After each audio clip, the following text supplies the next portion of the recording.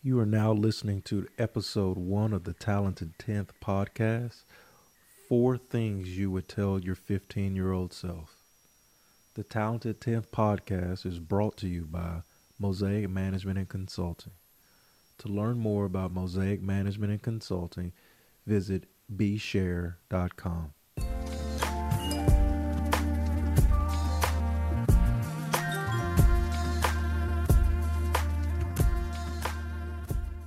It's been a struggle to figure out what my first episode would be centered around of juggled ideas, exploring Du Bois and Booker T. Washington and juxtaposing Malcolm X and Martin Luther King, but it was actually this weekend speaking with, I guess it was a college student who had read the first essay I posted in Mosaic Memoir, Personal Outcry,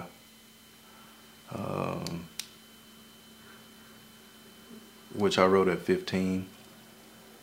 And I was kind of challenged to say, looking back on it now that you're 30, so that was half a lifetime ago. What would you tell your 15-year-old self that you know now? Which was a very good question, and the flip side of that was, what were you doing at 15 that you either still or thankful that you still do now, or that you should start doing again? So those are going to be the first 2 episodes of the Talented 10th podcast and vlog. I got a whole bunch of other material that I thought I wanted to debut with, but those are going to be the 2 episodes there. So the first is going to be looking back, what at 30 would I want to tell my 15-year-old self? And the first one would be, don't let prior pain block future blessings. And that's an interesting one. I was at 15, my parents got divorced at 8. A lot was going on around that time of freshman, sophomore year, and it was a big turning point for me. But I was pretty head down, and that benefited me in a lot of ways, but at the same time, it closed me off to advice, friendships, experiences that I probably could have been served well to experience. And so to my 15-year-old self, I would say, you got a lifetime ahead of you, and if you let the things that have happened to you at 8, 9, 10, 11, 12 years old keep you from experiencing things, keep you from learning things, keep you from developing wisdom that will pay off in spades moving forward. If you let what happened to you as a young person, super young person, plague the here and now and the future, you won't ever be as exceptional as you could be. And I've learned that, but I wish I learned that sooner, because I sometimes think about all of the people that may not have approached me, may not have developed a relationship with me, may have wanted to learn from me, and maybe I could have learned from that. I shut down because the situation resembled something that didn't go right previously. The second thing was, and it kind of piggybacks off the first point, how someone treats you isn't always an indictment on who you are. I think we tend to believe we're the center of everyone's universe just because we're the center of our own. And in my younger days, and even now, I'm sure people who know me will laugh, but I I took a lot of things personal. Any slight, any perceived challenge to my self-respect, any anything that seemed like um, you wanted to test me because of how I was treated early in my life, I felt like any of those things needed to be met with force. And I don't necessarily mean physical force, but if I feel like you're trying me, then I'm gonna let you know that you can't. Now, the reality is every single interaction you have with every single person isn't based on who they think you are or what they think you can accept. A lot of times, or sometimes that's the case, but especially when we're young, um, there's things unknown that people are going through. People may have a bad day. People may not know how to deal with who you are. I mean, I got a lot of I don't want to say flack, but you know, I was a know-it-all, to be honest with you. Um, when I was younger, I was oftentimes, not always, but oftentimes the smartest person in the room. And um, a lot of people don't like that, you know. And so when I was super young, when I was in my pre-teens, I didn't really understand that. You know, if we're playing basketball and you're one of the better players, then you're better, and you try and show you're better. Um, and I approach academics in a very similar fashion. If I know it, then I'm gonna show it. I didn't really understand the concept of letting other people answer, or um, not challenging people openly when they're wrong, and I just thought it was competition. And so early on, when I didn't understand that and people treated me a certain way because of it, I didn't get why they were doing so. And so moving forward, when anyone tried me, uh, I wasn't having it. And I know that I've reacted to people who probably just didn't have a good day. And even deeper than that, as I get older, I realize what young parents go through. I understand more how not having the right role models in the house, and I don't mean that in the cliche sense of we need more role models. I'm talking about when people aren't taught how to deal with things, how to react to things in the appropriate manner. Everybody doesn't learn that, and so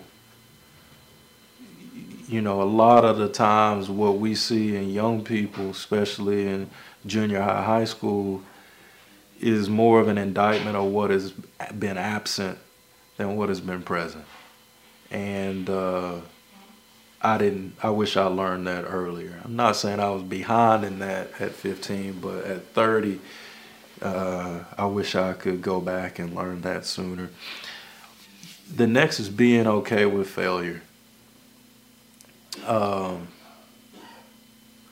Failure is not something I dealt with very well. I was a hyper, and still am, a hyper competitor, which is great, and I never want to lose that. But the thing that I wish I knew at 15 is you need to set yourself up to try things that you may fail in. See, I used to joke with people, you know, tongue in cheek, but people say, man, everything you do, man, you do well. And the reality was, it's because I only did the things that I was good at. I didn't really try things that I wasn't the best in because I didn't want to fail. I didn't want to be looked at as someone who didn't deliver. And that goes back to the relationship. It really goes back to my brother. My brother was good at basketball, baby. No doubt about it. And I was pretty good, but I wasn't as good as he was. And when I was younger, especially when I was 15, in my ninth grade year and 15-ish in the beginning of my sophomore year when I played with Brian was killing it. And to see it on Tuesdays and Fridays, and then to see people on Mondays and Thursdays, I put up, 15, 16 points. We score 45, 50 points. And this isn't every game for all the people out there who play with me. I'm not saying this was every game, but you get rebounds, you get assists, you get steals at the top of the 1-3-1, things like that. And people who don't know the game would, well, yeah, that's good. Brian scored 30. I'm like, I'm not Brian. And the shell shockness of always being Brian's brother, or Lil Wayne, my dad, his son,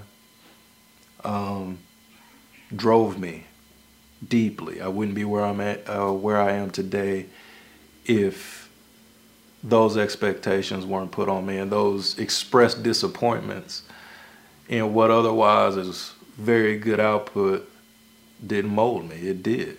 It was hard. It was hard to be in the shadow of two men who wasn't trying to put a shadow on me. I didn't react well to that at 15. And so I never wanted to be seen as delivering less than what people expected. And so I played it a lot safe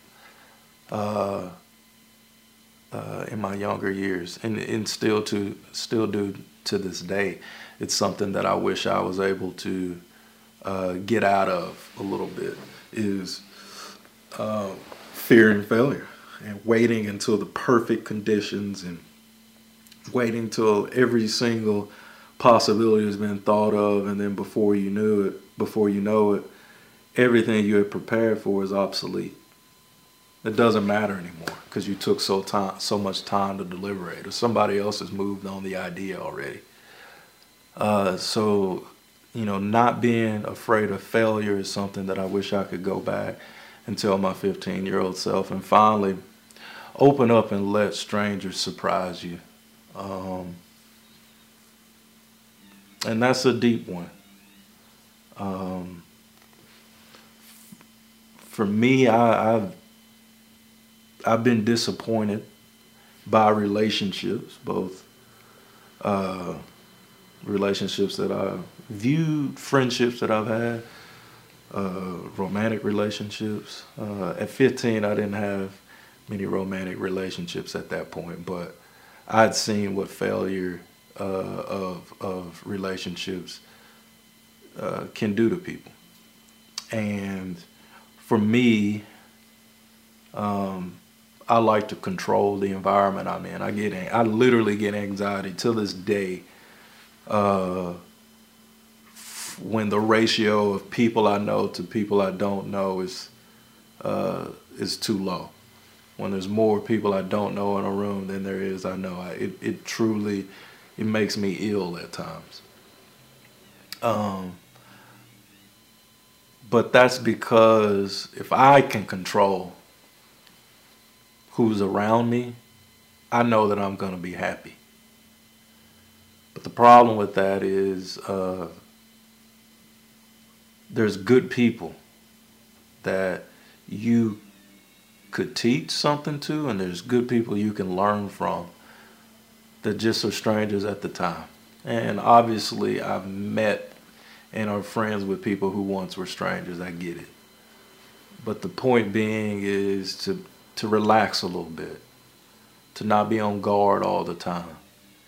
Everyone who comes up to you isn't trying to hurt you. Everyone who comes up to you isn't trying to get over on you or take something from you. Quite often, the people who are strangers that come up to you are flat out interested in who you are. And that's an honor. It's not a burden. That doesn't mean be an idiot. That doesn't mean be unaware of your surroundings. That doesn't mean give your time to everyone. That just means that some of the best wisdom you can receive is from a stranger who recognized something in you. And that's what I would tell my 15-year-old self. Is no matter how good you've fine-tuned your instincts, and I believe I fine-tuned them early and well. At 15, you don't know everything about people. And there's probably some people right now that I wish I got to know a little bit better. That I wish my first instinct wasn't to say, what do they want? Why are they talking to me? I've heard something about them in this situation. Which is just an excuse not to step out of your comfort zone. So, those are the four things that I would tell my 15-year-old self is,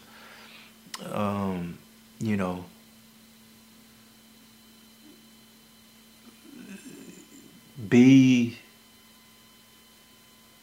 aware of the past, but don't let it plague your future. You're not the center of everyone's world. Take chances and get to know people that you otherwise wouldn't get to know.